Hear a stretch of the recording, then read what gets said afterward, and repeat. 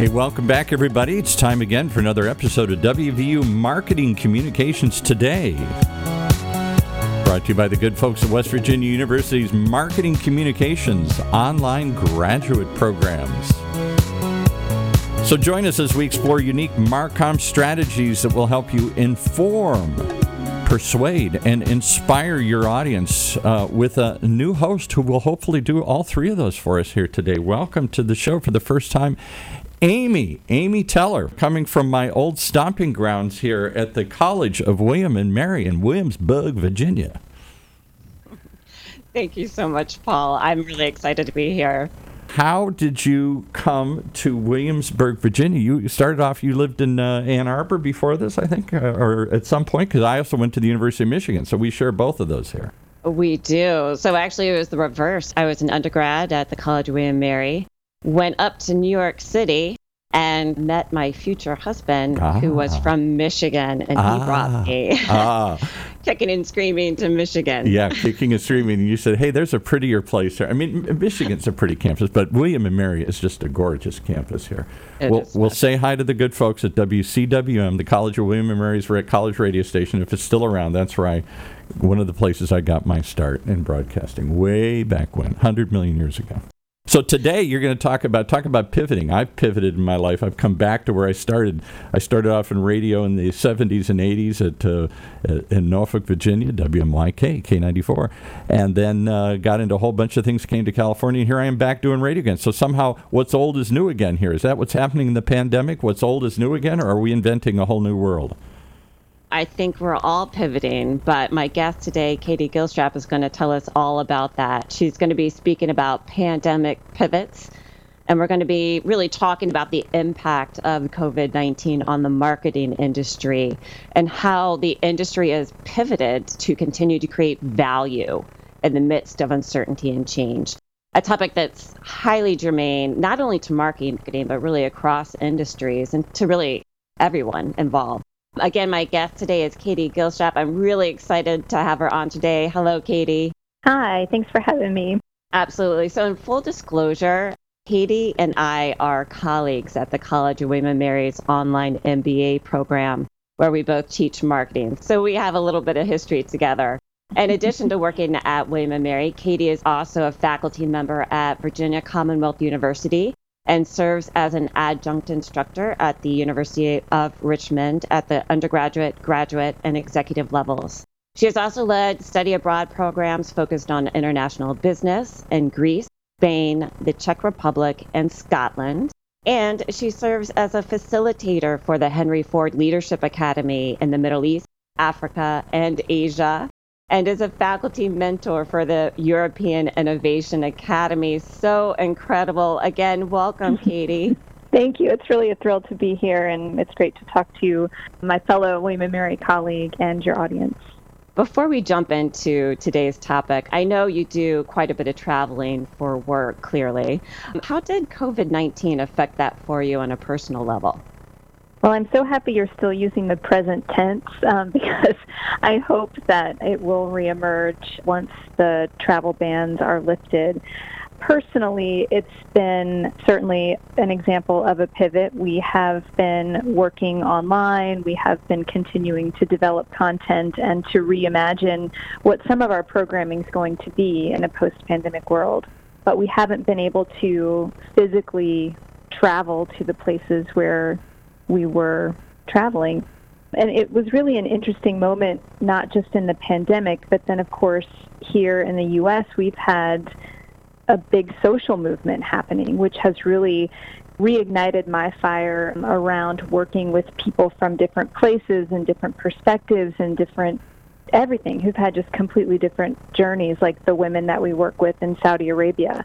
And so it's been a reignition. Not that I needed one, but it's made me even more eager to get back to that work and to introduce students from different cultures and different countries to one another and to help them learn each other's stories and from one another. So it's felt like a bit of a loss because I miss that face-to-face interaction, but it's helped us think about how we can build new programming that really addresses some of these post-pandemic issues that we'll talk about today.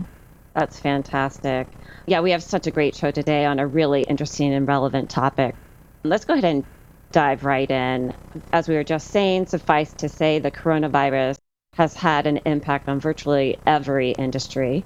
How has the marketing world in particular been impacted by the pandemic?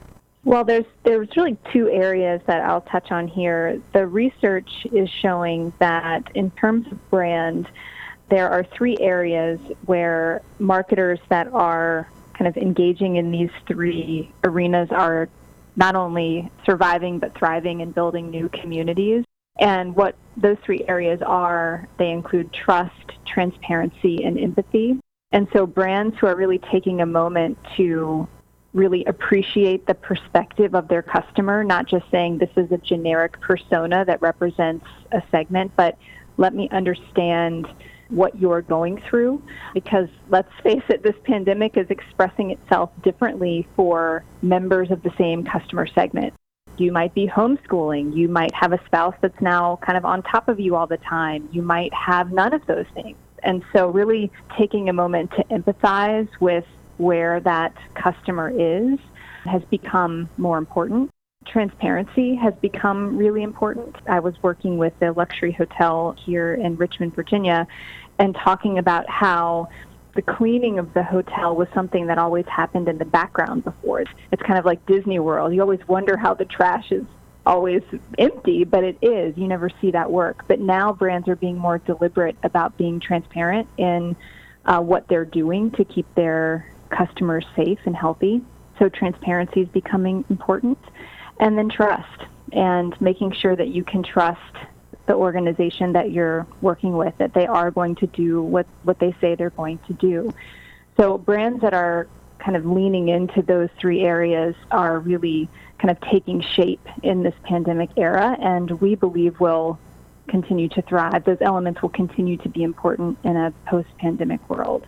The other area that I'll just mention is that for marketing researchers, this has become really a treasure trove of time because people have more time and more capacity to participate in surveys or to participate in interviews. And so researchers have been able to learn a lot about their audiences right now, not just for future work, but also like how are their shopping behaviors changing, how have their priorities changed.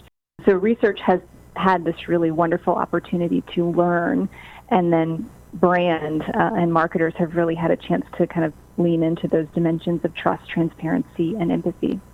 I love that. I just read something recently where 39% of social media users said they were spending more time on social media since the pandemic. Yeah. So, that's a great Guilty. case in point. So we know that times of uncertainty and change often can give rise to more innovative ideas. What innovations have we seen in terms of marketing?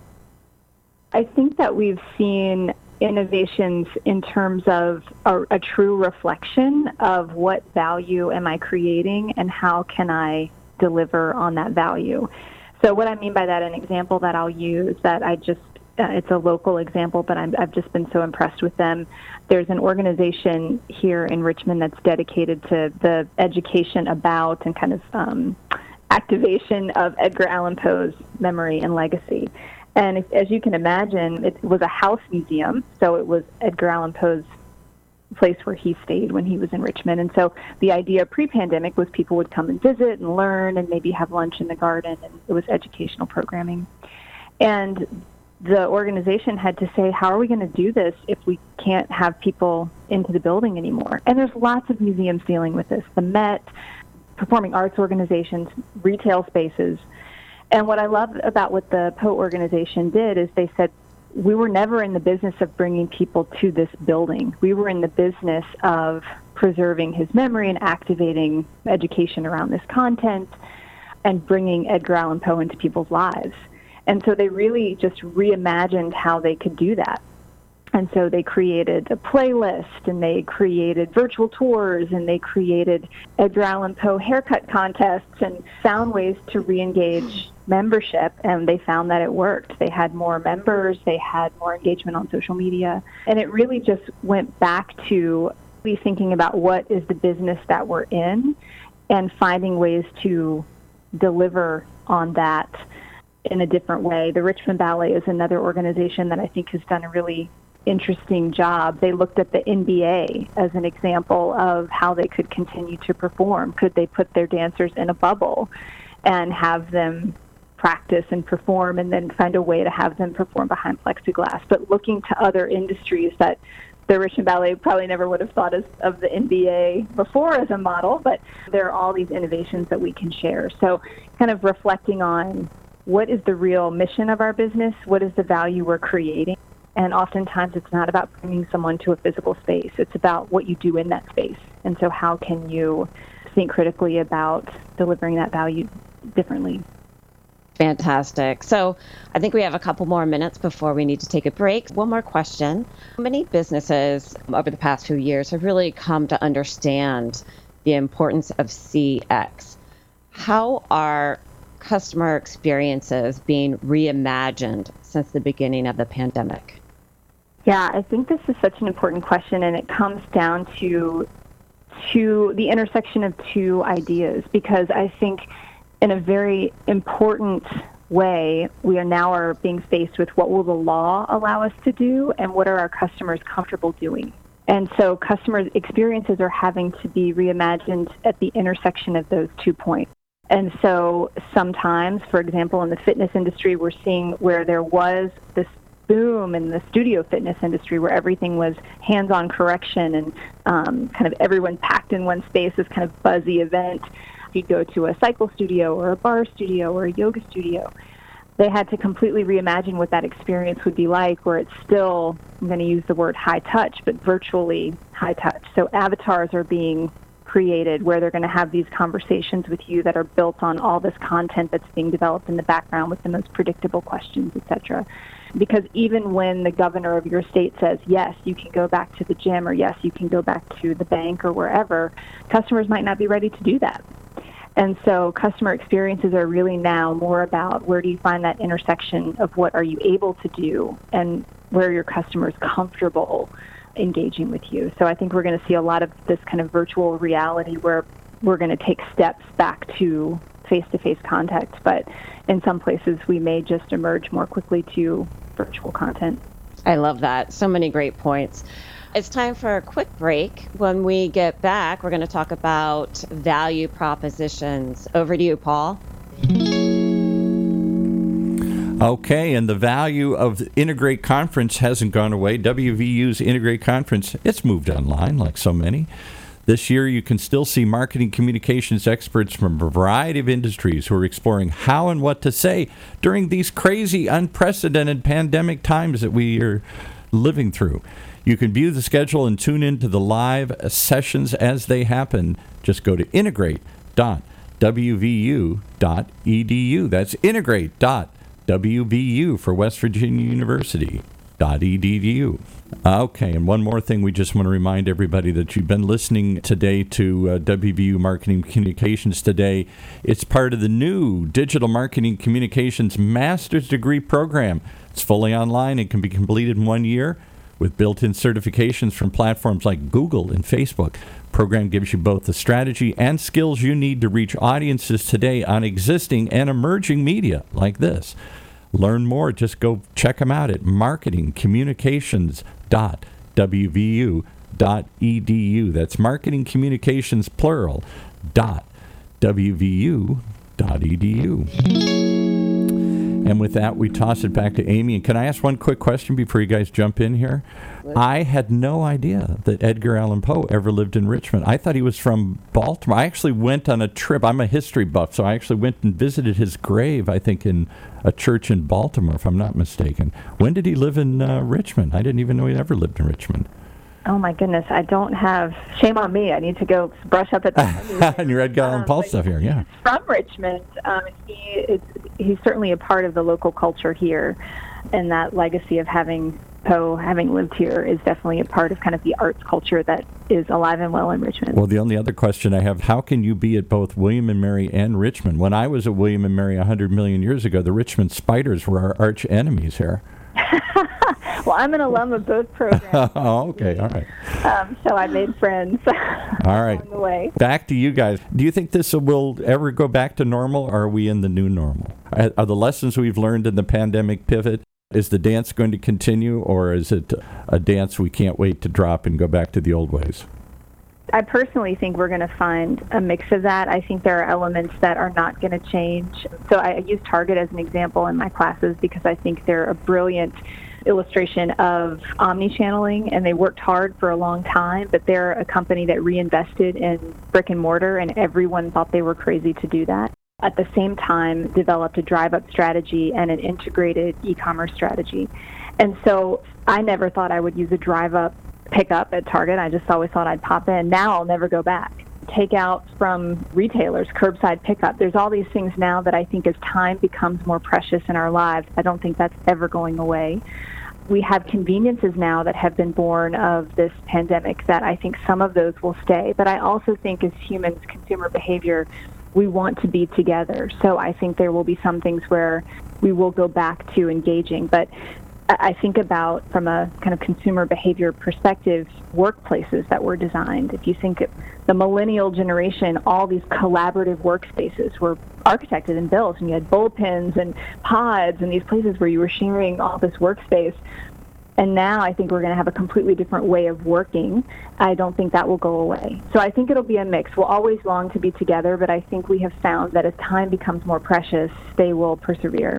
Absolutely. I rely on Kroger's click list. Yeah, so exactly. I hope that never goes away. I know. And curbside drop-off for my vet and grooming, I'm like, I love this. This is great.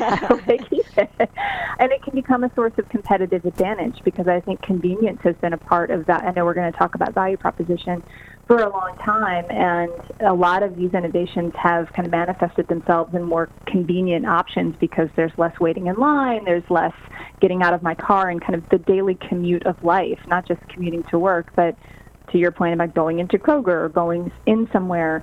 Now that we can't do that, we might have sort of reclaimed that space in our life. And so marketers who can offer that added convenience, I think would be smart to hang on to that. Well, absolutely. I mean, that alludes to the idea of value, right? And creating value in the mind of the consumer is really, a critical element of an organization's marketing message. So to build off of that, how do you think safety will be incorporated into organizations' value propositions? I think it is going to have to go back to that element of trust, empathy, and transparency.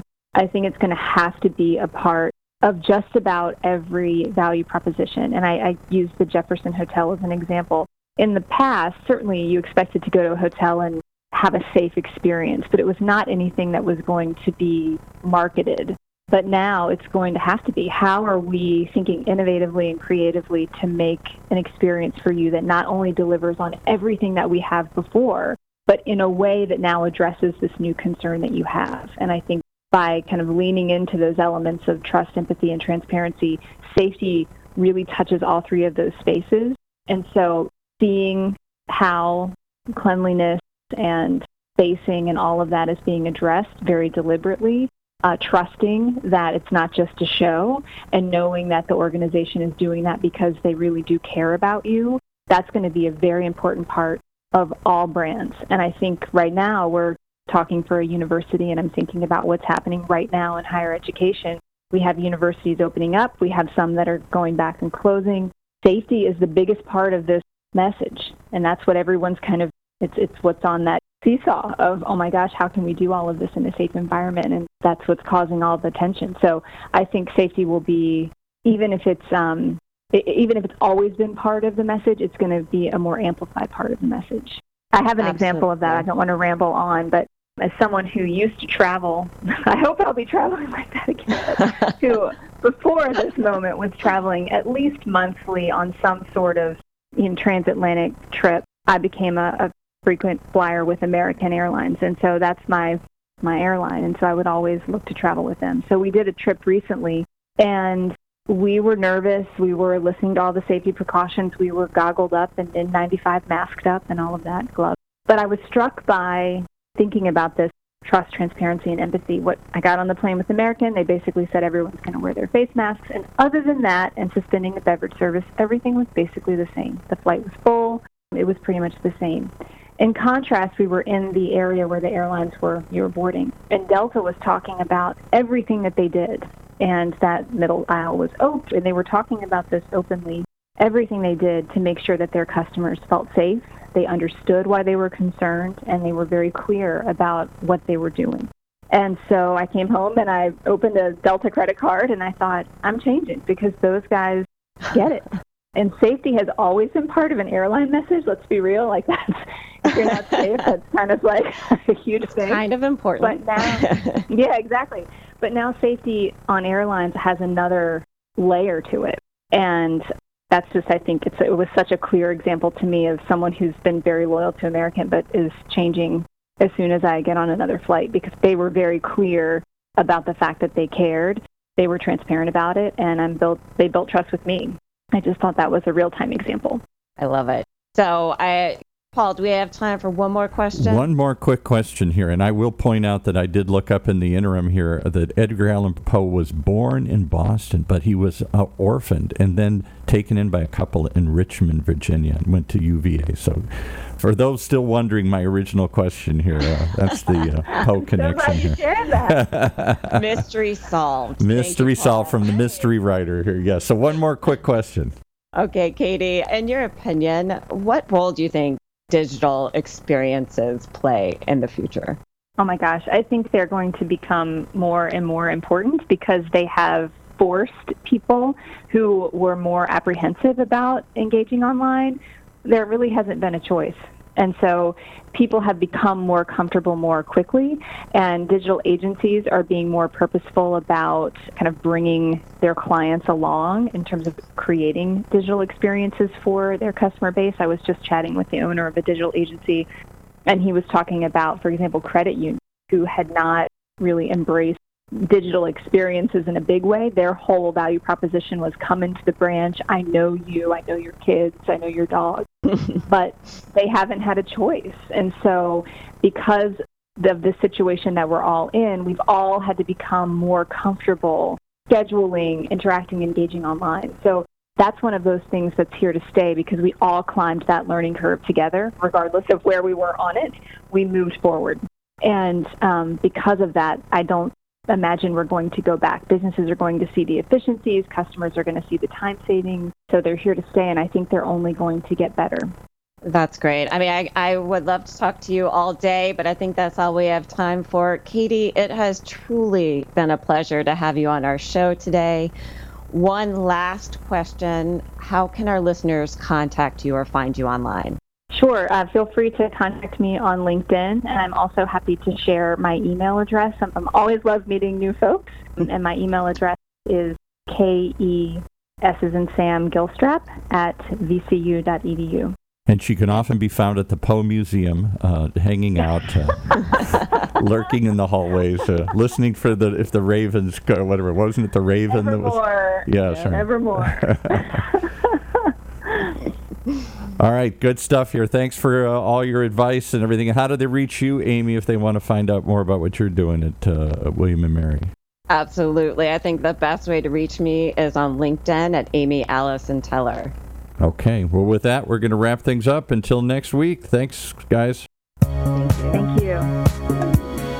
You've been listening to another great example of WVU Marketing Communications Today, brought to you live from West Virginia University, a live weekly program that explores unique Marcom strategies that will help you inform, persuade, and inspire your audience.